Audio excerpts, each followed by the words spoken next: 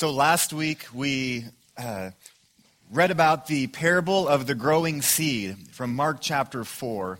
And we learned how God says, go find a field, scatter the gospel seed, go take a nap because you're not responsible for growing it, and see where it grows. And then where it grows, go back there and teach, baptize, help people know and train them to become farmers as well. It's a fairly simple strategy. About 25 of us yesterday spent the day at a discipleship training workshop, which was fantastic. And we learned why we have an obligation to share the gospel. We learned how to simply share the gospel in a brief amount of time, in a biblical, simple way.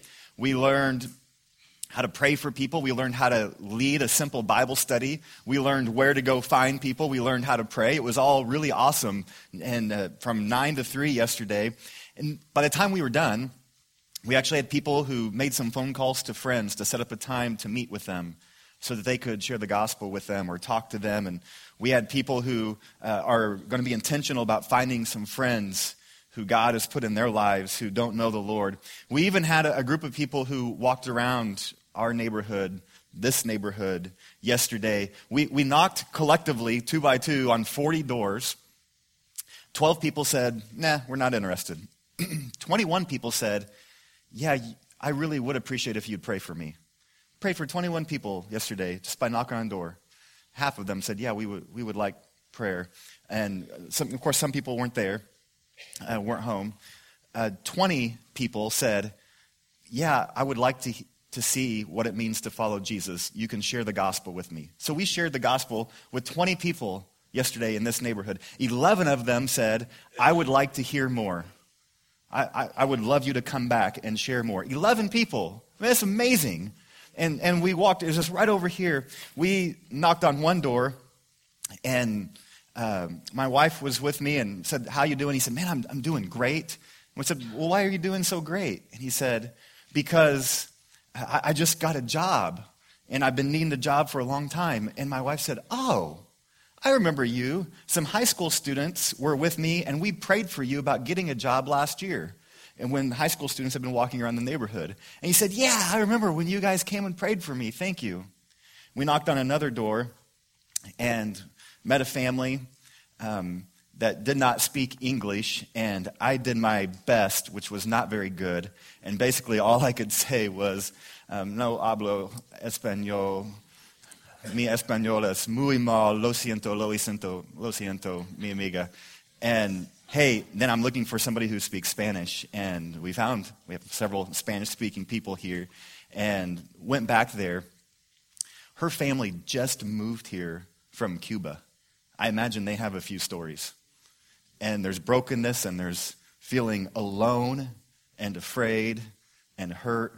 And they said, please come in, and asked that we come in and just sit down and visit. And we were able to share the gospel with them and to pray with them. And there's going to be some follow-up work even today. Somebody's going to stop by and just check on them. And it's amazing when we begin to look around how many needs are out there. How many people just need a friend. They need somebody to care for them, somebody to love them, and somebody to even say, to answer that million-dollar question, how can I be saved? I know that I'm broken, so how can I be saved? And last week, if you missed last week, I'd encourage you to go back. Sometimes I would say you can just listen to the sermon. It might be helpful to actually watch this one. But we went through just a really easy way to share the faith, in which you draw a circle here and say, God made this perfect design for us, this perfect world for us. But we left this perfect design and went over here because we sinned, to this brokenness, and we all feel this brokenness, and we try to escape the brokenness, sometimes with alcohol and things like that lead to addiction, but it's like a bungee cord. We feel like we're getting away from brokenness, but it just yanks us back into the middle of brokenness. Sometimes we try to get away from brokenness by good moral living, but that snaps us back. That doesn't heal our brokenness. Sometimes we try to get away by success or by chasing money, and it always brings us back to this brokenness, and God did not want us to stay brokenness, so he made a way, and we drew a circle over here, or drew a line over here to this third circle, to Jesus Christ, who heals us of our brokenness and takes us back to the way that God designed for our lives to be. And then God sends us right back to the broken to help them know how they can move away from brokenness into following Jesus. Matt Crosser this last week had the opportunity to diagram that little thing on the back hood of a car that he had helped push. And it was misty, and he was able to draw that little diagram on the hood of a car and talk to somebody about the gospel. How awesome is that? And so it's one thing to be saved, and it's a whole nother thing to be able to take that salvation to other people. And I hope that while we're talking today about some theological issues of how can I be saved, what does baptism have to do with all of this, and all these kind of questions, I hope that we'll remind ourselves that it's not just about winning an argument at all. It's about helping people know the Lord. Okay? And I want you to keep this metaphor in your mind. A guy named Scott McKnight wrote a book called The Blue Parakeet, and I'll just summarize it for you in this way. Parakeets can fly, and they can do loop-de-loops and circles and all of these things, but if you put them in a cage, can they do those things? No. And a lot of us treat the Bible that way. We try to take this incredible, amazing book that God's word given to us, and we try to shove it into our little cage. And we say, God, this is how I want the Bible to read, so that it fits my opinion or my tradition or what I was taught or what's easy for me. And we try to keep cramming it in there, and we find texts that don't really work for us. So we jam them in and we keep trying to close the door. But the Bible is way too big for that, and God is too big for us to jam it into a cage. Instead, we want to let this text win over our lives, and we submit to God's word and say, God, if what you are saying is different than what I used to think, okay, I submit to you. I'm not going to try to cram you into this cage. So as we move forward this morning, I just want you to keep that in mind. If the Bible says something that makes you uncomfortable because it's not what you used to think or not what somebody else had told you or what's easy for you, just when that feeling comes of, like, I just need to cram that into my little theological cage, don't do that. Just let the Bible win. And so today, to talk about these questions of salvation and baptism and how all of these things work, I just want to tell two Bible stories that I think will answer a lot of questions for us. And the first is found in Mark chapter 10. So if you have your Bibles, turn there. We'll be in Mark chapter 10 and Acts chapter 16 today. In Mark chapter 10, I'm just going to be reading begin in verse 17. As Jesus started on his way, a man ran up to him and fell on his knees before him. Good teacher, he asked, what must I do to inherit eternal life? There's that $1 million question. How can I be saved? Why do you call me good? Jesus answered, no one is good except God alone. You know the commandments. You shall not murder. You shall not commit adultery. You shall not steal. You shall not give false testimony. You shall not defraud. Honor your father and mother. Teacher, he declared, all these I have kept since I was a boy. So the man comes to Jesus and says, what do I need to do to be saved? And Jesus said, well, you can't really do all these things.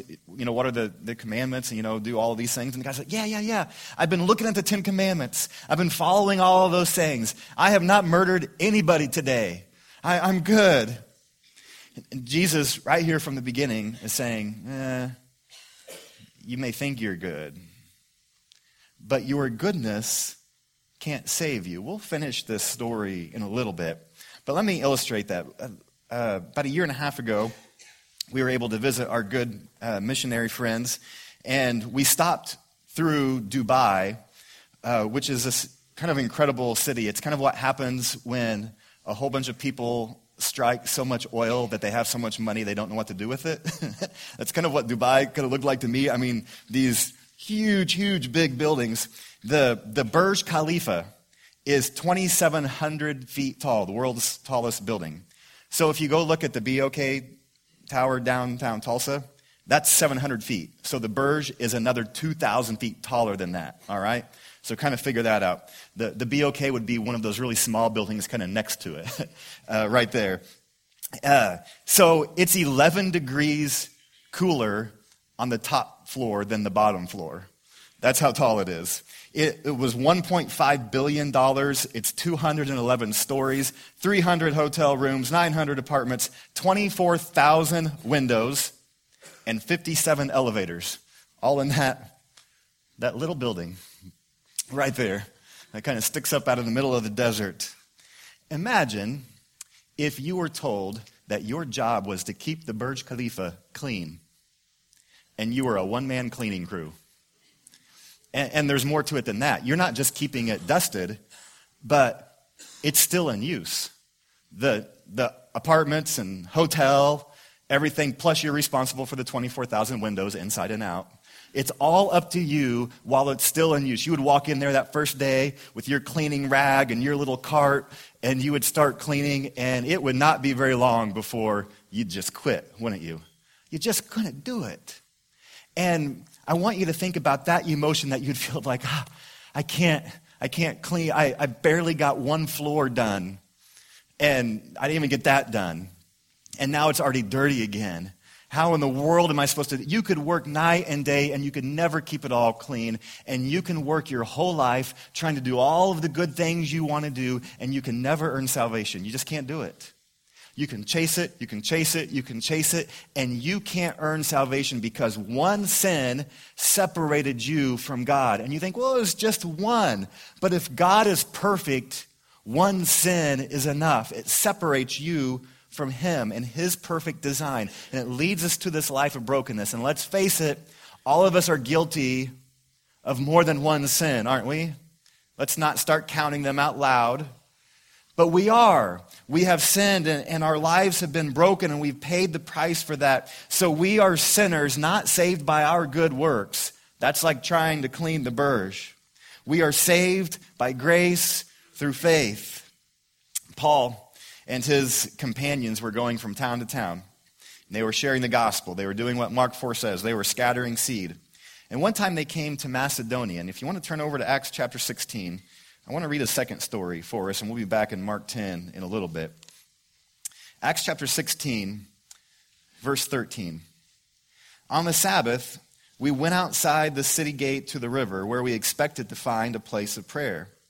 We sat down and began to speak to the women who had gathered there. One of those listening was a woman from the city of Thyatira named Lydia, a dealer in purple cloth. She was a worshiper of God. The Lord opened her heart to respond to Paul's message. When she and the members of her household were baptized, she invited us to her home. If you consider me a believer in the Lord, she said, come, stay at my house. And she persuaded us. So Lydia did not save herself. The Lord, it says, opened up her heart. And she was immediately baptized. I think when we talk about salvation, it's good to look at the norms of Scripture. There are always some stories where, Jesus is on the cross and the sinner next to him. That's not a normal situation, but it does show you God's grace can be instantaneous. And he can forgive the most vile of people who have lived rotten lives their entire lives. But if they have a genuine conversion of God, I want to follow you, God has the authority to forgive them right there. But that's not the normal situation in Scripture. I think it's healthy to look at the normal situations in Scriptures. And what we see is 5 things over and over and over and over connected to salvation. And I put a diagram in your sermon page, if that's helpful. We also have it up here on the screen, if we'll pull it up there. Just when somebody is convicted of, yes, I want to follow Jesus, what we see is starting at the top left, they have faith. That's John 3:16, believe and you will be saved. And then kind of moving down the left, they confess. We see that throughout Scripture, that they're willing to say, God, I need you in my life. I believe that you are the Lord in Christ. And they repent. That word is used throughout Scripture to indicate this turning around. I'm not going to be my own boss anymore. Now, God, you are my king. They do those 3 things. That's an act that they do. But then 2 things are done to them. Immediately, they are baptized. It's always in the passive tense. They don't go baptize somebody else. They might do that later. But they are baptized. That means it's done to them.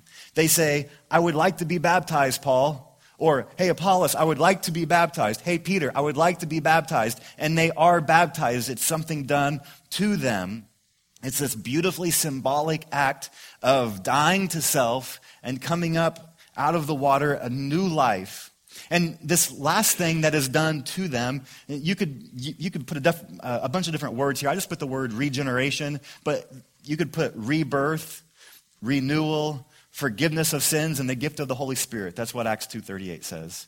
That if you repent and are baptized, your sins will be forgiven and you'll receive the gift of the Holy Spirit. It's this new life in you.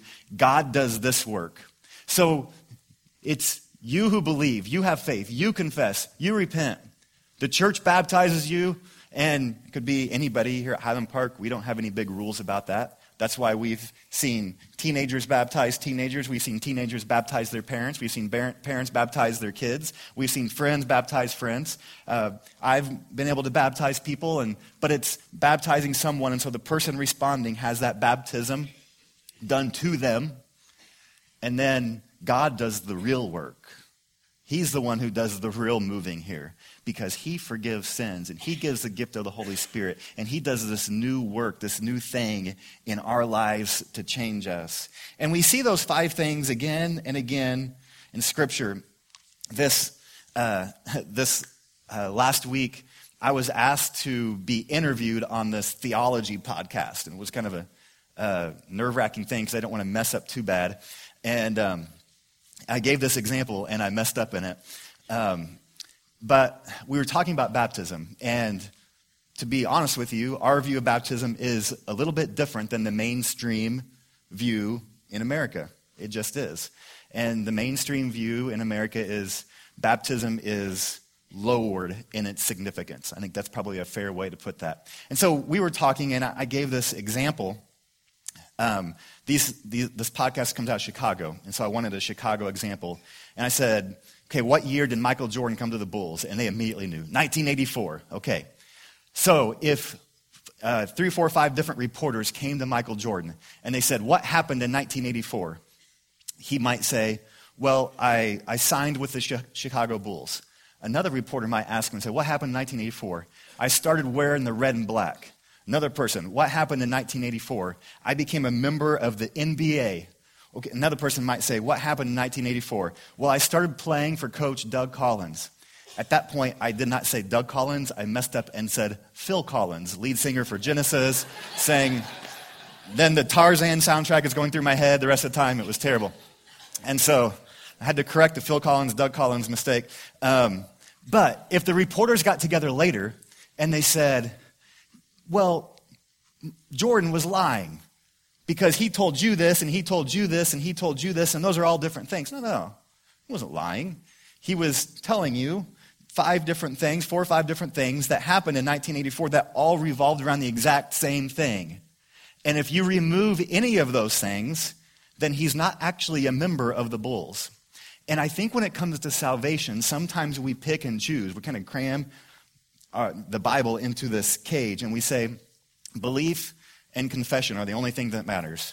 Because John 3:16, it says, if you believe. Does that mean that when Jesus spoke that in John 3:16, he was discounting baptism? Of course it doesn't. Any fair reading of Scripture would say, well, of course it doesn't. And if you look throughout Scripture, there's other examples. In Acts 2, it's repent and be baptized. Does that mean when Peter said that, and by the way, 3,000 people responded right then, does it mean that he was saying confession isn't important? Well, of course it doesn't. It was obvious that was part of it. In Colossians 2, it talks about being baptized and raised in faith, this new work that God does. Does that mean that repentance isn't part of it? No, of course it doesn't. In Galatians 3, we see faith and this regeneration, this work that God does in us. Later, we see faith and baptism together. In Titus 3, we say he saved us through the washing of rebirth and the renewal of the Holy Spirit. In Romans 10, we see confession. So we see these 5 things all throughout, and the fair reading of the New Testament says, well, yeah, all 5 of them. We don't minimize one of them because the New Testament authors did not include all 5 every time. But for a New Testament Christian, if you were to say, how am I saved? They would have said, well, these things, there's not any argument about that. It's pretty clear in Scripture. And there would not have been, well, you just get to pick and choose, or there would have been, well, this one doesn't matter because it's not included here. And I just want to ask you to be cautious when you hear somebody say one of these things without any of the other, or when you say, how are we saved? And they've been giving this really good Bible study, and then they get down to how are we saved, and they don't include any text with the answer on that one. That makes me really nervous, because there's plenty of text when it comes to salvation.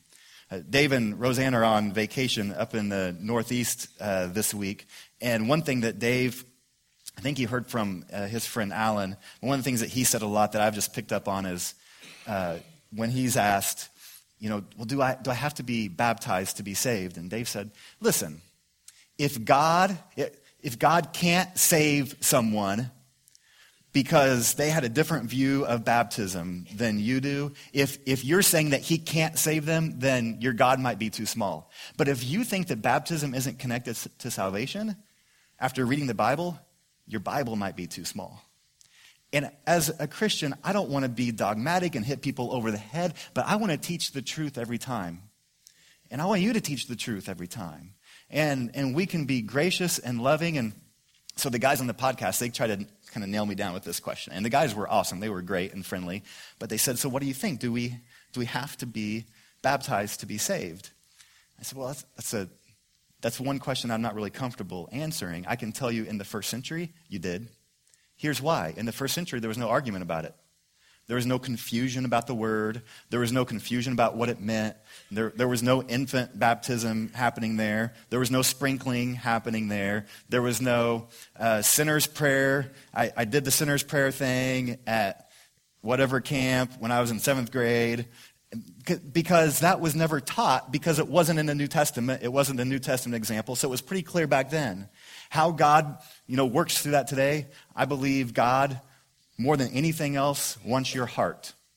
He really wants your heart. And then he's a good and gracious and loving and fair and just judge, and I'm glad I don't have his job. But in the meantime, what do? We are honest with Scripture, and we let it win, and we're gracious with our hearts, and we're loving to other people, and we care about other people. Okay, so let's go and see the end of the story in Mark chapter 10. So we had the rich young ruler who comes to Jesus, and he says, hey, I've done all of these good things. And we get to verse 21. Jesus looked at him and loved him. I hope when you look at people, you love them, even if they're a mess, even if they're broken, even if they disagree with you. Just love them. That's what Jesus did. One thing you lack, Jesus said. Go sell everything you have and give to the poor, and you will have treasure in heaven. Then come follow me. At this, the man's face fell. He went away sad because he had great wealth. I hate that story. Such a depressing story. And Jesus isn't saying you're saved by giving away your wealth. He's not saying that's how you're saved. But what is Jesus after? He's after your heart. And for this man, he knew that wealth had gotten in the way of his heart. And he knew that if you can't choose me above your wealth, you can't follow me. I actually think it'd be pretty healthy for Jesus to get that specific with us today. And I actually kind of think he does through the Holy Spirit. That when the Holy Spirit whispers, you have too much of this. You're chasing this too much. I want you to chase me instead.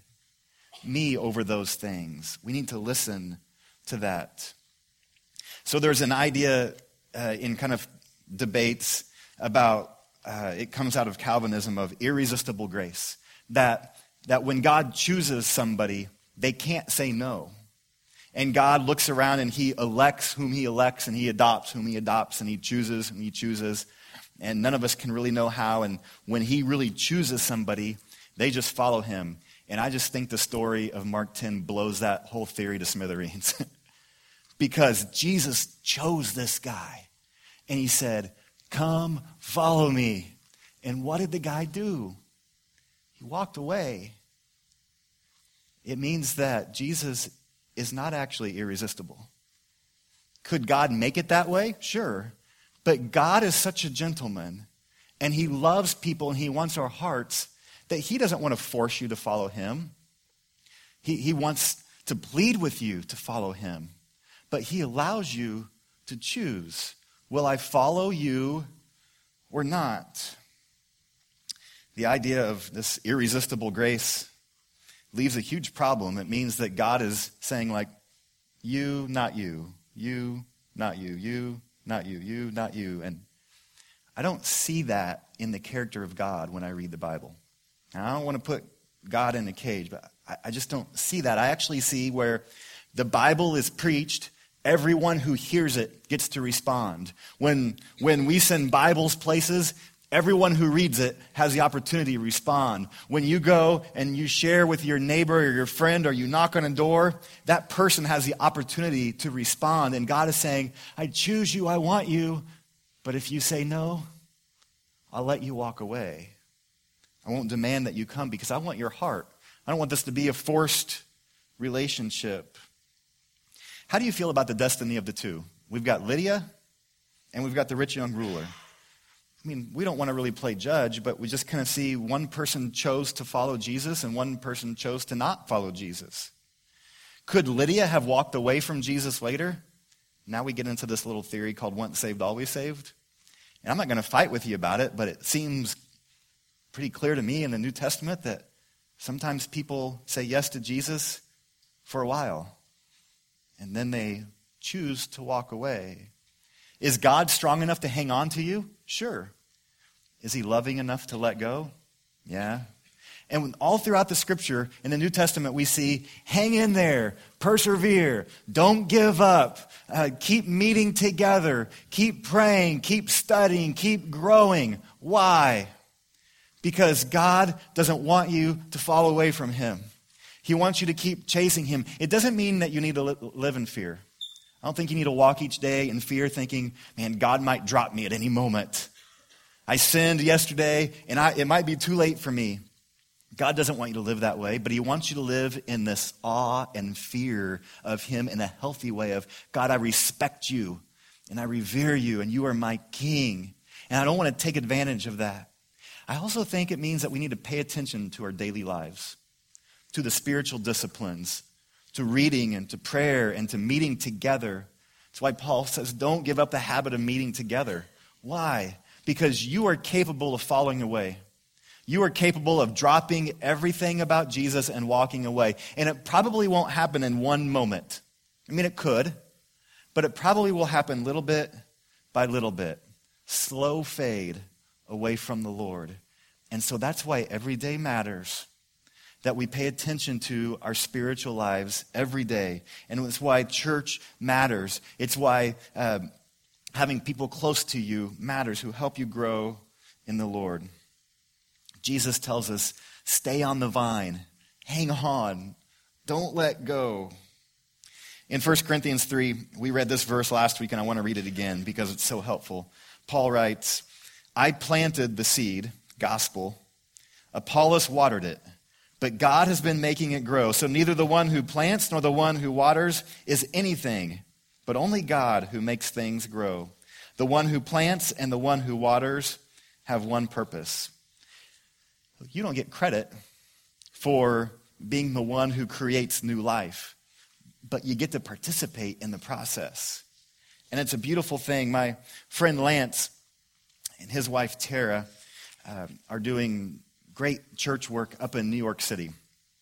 And he sent a note the other day to talk about how Tara's boss had come to know the Lord. I just wanted to read to you what happened and how she came to know the Lord. So here's the steps. Number one, this is Tara's boss. She was raised Jewish and therefore had a knowledge of one God instilled in her by her parents and synagogue and growing up. Okay? Step two, she got married and her husband became convicted to start following after God. Step three, her husband began attending a local church. Step four, Tara talked to her boss, and her boss said she had started attending church, following her husband's lead. Step five, Tara and I, so this is Lance talking, Tara and I went on a 5-week support raising trip. That included that Tara had to ask off work for 5 weeks. And when she told her boss about it, her boss said, well, what do you do? Tell me more about this. And when she began to share with her boss about their work, her boss became emotional and said, you've got to do this. You've got to keep telling people because I'm interested in this Jesus too. And so you should keep telling people. Go, take your 5 weeks. We'll cover you. Step 6. Her boss asked soon after Tara returned if she knew of any good, diverse churches in Harlem. Step 7. Tara said, yeah, Renaissance Church in Harlem. Step 8. Our good brother Jordan Rice preached, and Tara heard the gospel again and again and again. Step 9. She and her whole family were baptized last Sunday.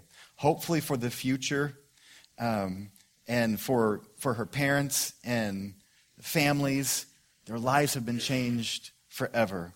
So when you say, how was Tara's boss baptized? You couldn't answer very simply, could you? 1, 2, 3, 4, 5, 6, 7, 8, 9. All of these things were happening. People were planting seeds. People were watering, and they saw this new life begin to grow. And then God did this great work. And it's a beautiful thing that God wants to do. When we think about salvation, we have to think about the people who don't have it yet. Sounds like Acts 16, doesn't it? I sent a text to my friend Lance, and I said, hey, your wife's story reminds me of Acts 16. I've just been reading about Lydia. You have this really savvy businesswoman, and she hears the gospel, and she responds along with her whole household. How great is that? It's incredible. The word baptism itself, I don't know how to say it other than it's unfortunate that it got translated like it did. There's a few different stories about it, and I don't really even care about how it exactly all happened. But what I know is this. The word baptismo in the original language, so when Jesus said it, when Peter said it, when Paul said it, when they said baptismo, what people heard was immersed or dunked or dipped, but like into water and out. And that's why all of the early church practiced baptism that way, because it was just really obvious. There was nothing nuanced about it. But as the centuries rolled on, some in the church in England began to sprinkle infants. And so in the translation process of the Bible, they got to this problem. What do we do? Because if we translate it immersed, it might make us look bad. I don't know if that's exactly, I don't know all the motives or whatever. All I know is if the word would have been translated correctly, immersed, in my opinion, we wouldn't have all this confusion. But they did what's called transliteration. So we take the Greek word and we just make an English word out of it. So baptismo becomes baptize, and then you can define it however you want to. I just think that's unfortunate. I wish it would have just been translated immersed, and we would have no confusion about it. But we do. We have lots of confusion about it, and rarely does a month go by when somebody doesn't say, you know, I had this experience when I was a kid. Do you think it counts? I'm not stepping into that one with a yes or no. God is judge. However, I feel like that's an unfortunate spot for anyone to be in. And the Bible doesn't say you need to keep being rebaptized every time you sin. Otherwise, we just all wear our swimsuits here every week, right? That's true. The Bible idea is to be baptized one time. But with this confusion that we have, what I share with people is that in the New Testament, baptism was a decision for somebody to personally make themselves. Nobody else could make that decision for them, not their parents, not their brother, not their sister, not the preacher, nobody. It was their decision. And can God still work around all of that? God can do what he wants to do. But if we want to follow the New Testament model, and I think if you're bothered by that, my words are, if the Holy Spirit is convicting you that you need to make this baptism thing your decision, then you need to not ignore the Holy Spirit's prodding in your life. And again, I don't want to be dogmatic and mean, and I don't want to tell you, hey, what happened when you were 6 years old doesn't count. But I want you to listen to the Holy Spirit. I want you to read the Scripture. I want you to see what is God talking to you about. And one of the things that we love to do as elders and leaders and others here at the church, we love to just sit down with people and just talk about what's your story. And let's just open up Scripture and let's just see What do you think God would have you do? And if any of you, even this morning, would, as you've been listening, thinking, man, maybe I've kind of crammed this whole salvation thing into my cage, and maybe I just need to let it out and let God do what he wants to do, I would encourage you to do that for two reasons.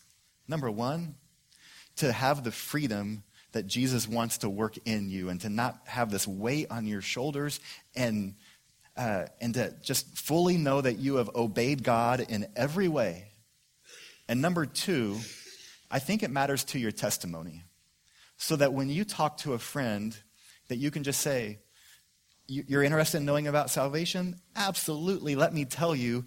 And you don't have to do this weird skirting around the thing of, here's what the Bible says, but kind of here's what I did. It just makes it uncomfortable and awkward. And I think both reasons are enough for you to really think about that. And for anybody who's never been baptized before, the Bible shows us that you don't have to wait for like years of studying, that there's instant response.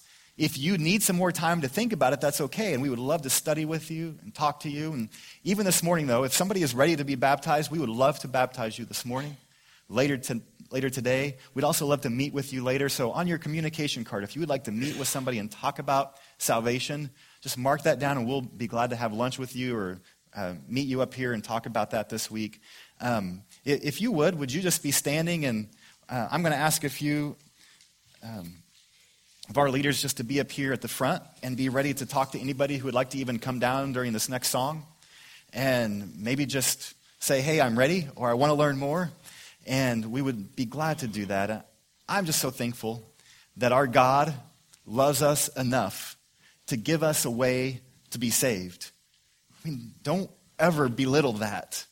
The God of the universe wants to save you. Let's pray. God, thank you that you care about us so much. And I pray that we don't get stuck in too much of the academic talk other than what is healthy and helpful. That we don't do this to win an argument. We do this because we love you and we care about people. And we talk about this because you care so much, and we want to share the truth with others so that you can set them free. And it's in Jesus' name we pray. Amen.